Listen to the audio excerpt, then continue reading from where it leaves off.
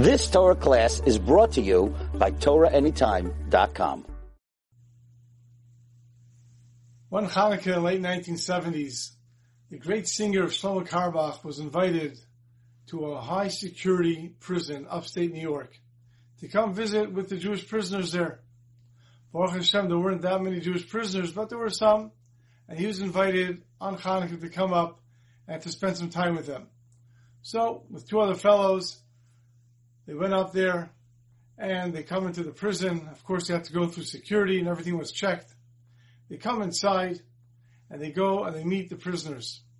They come there, Shlomo goes over to each one, "My brother, how are you?" And he gives each one a big hug. And they're talking. He made them all very comfortable. They sat down. They gave out donuts. Shlomo started singing, saying his stories, and they're having a great time. Ultimately, the few minutes they had together, it was 35 minutes, it was over before they knew it. And the guard said, "You have to leave." Shlomo got up, and with his two assistants, they got ready to go. They start to walk down the hallway, and all of a sudden they're running behind them.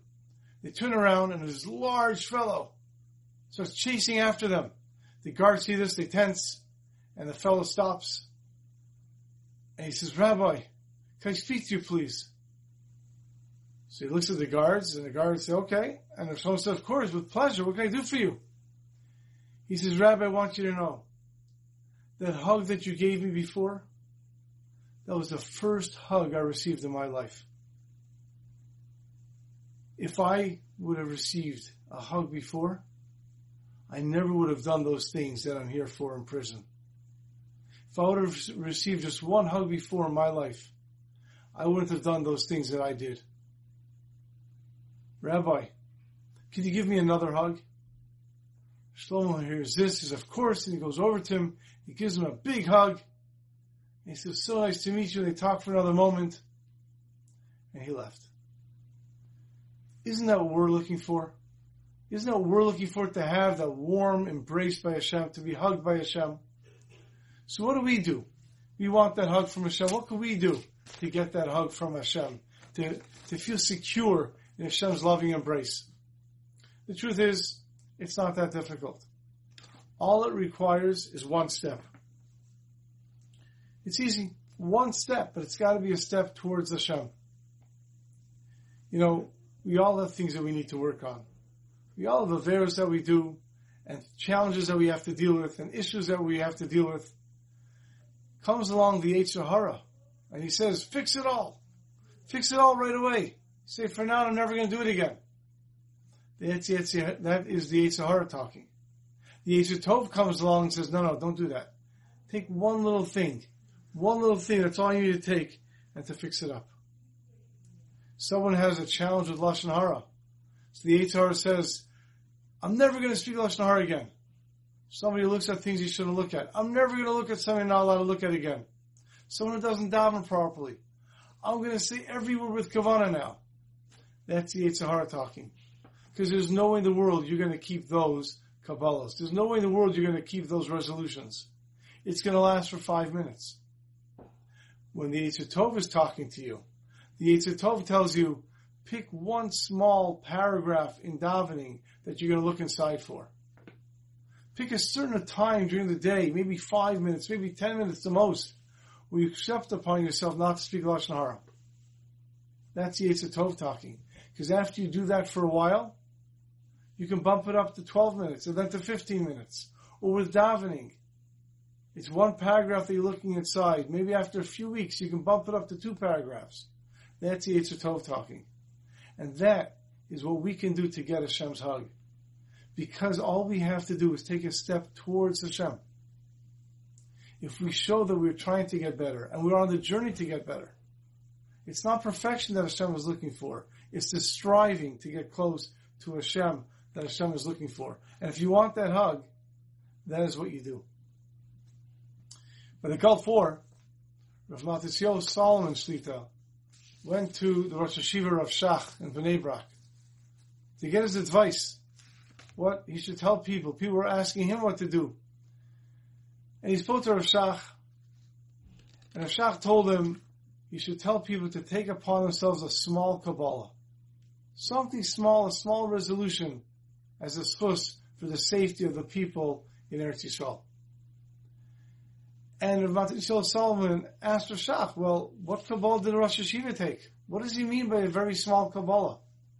So Rashach said, what did I take? I took upon myself to bench from a bencher. Rav Yisrael Solomon heard that and he said to himself, that's it? The big Rosh Hashiva of Panovich were trying to protect the Jews in Israel from a war. And that's all he accepted upon himself was to bench from a bencher? While he was thinking that, Rav Shach said, that's right, there has to be a small Kabbalah, something you can keep. And Rav Matisyahu Solomon thought to himself, okay, but that's so small, just to bench from a bencher. But before he can say anything, Rav Shach added one thing. So, by the way, I only accepted that upon myself on Shabbos. Only on Shabbos. I'm going to bench from a bencher, but only on Shabbos. Matisyahu Solomon hears this, and wow, it's even less. But before he can ask, Rav Shach once again says, that's right. I accepted upon myself to bench from a bencher, only on Shabbos, but only in my home. If I'm by a bar mitzvah or somewhere else, no.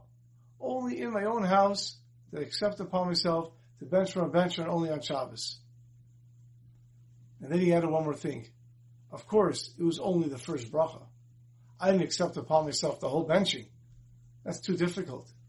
I accepted upon myself to bench the first bracha from benching. From the bencher, only on Shabbos, only inside my house. Oh, and only for 1 year.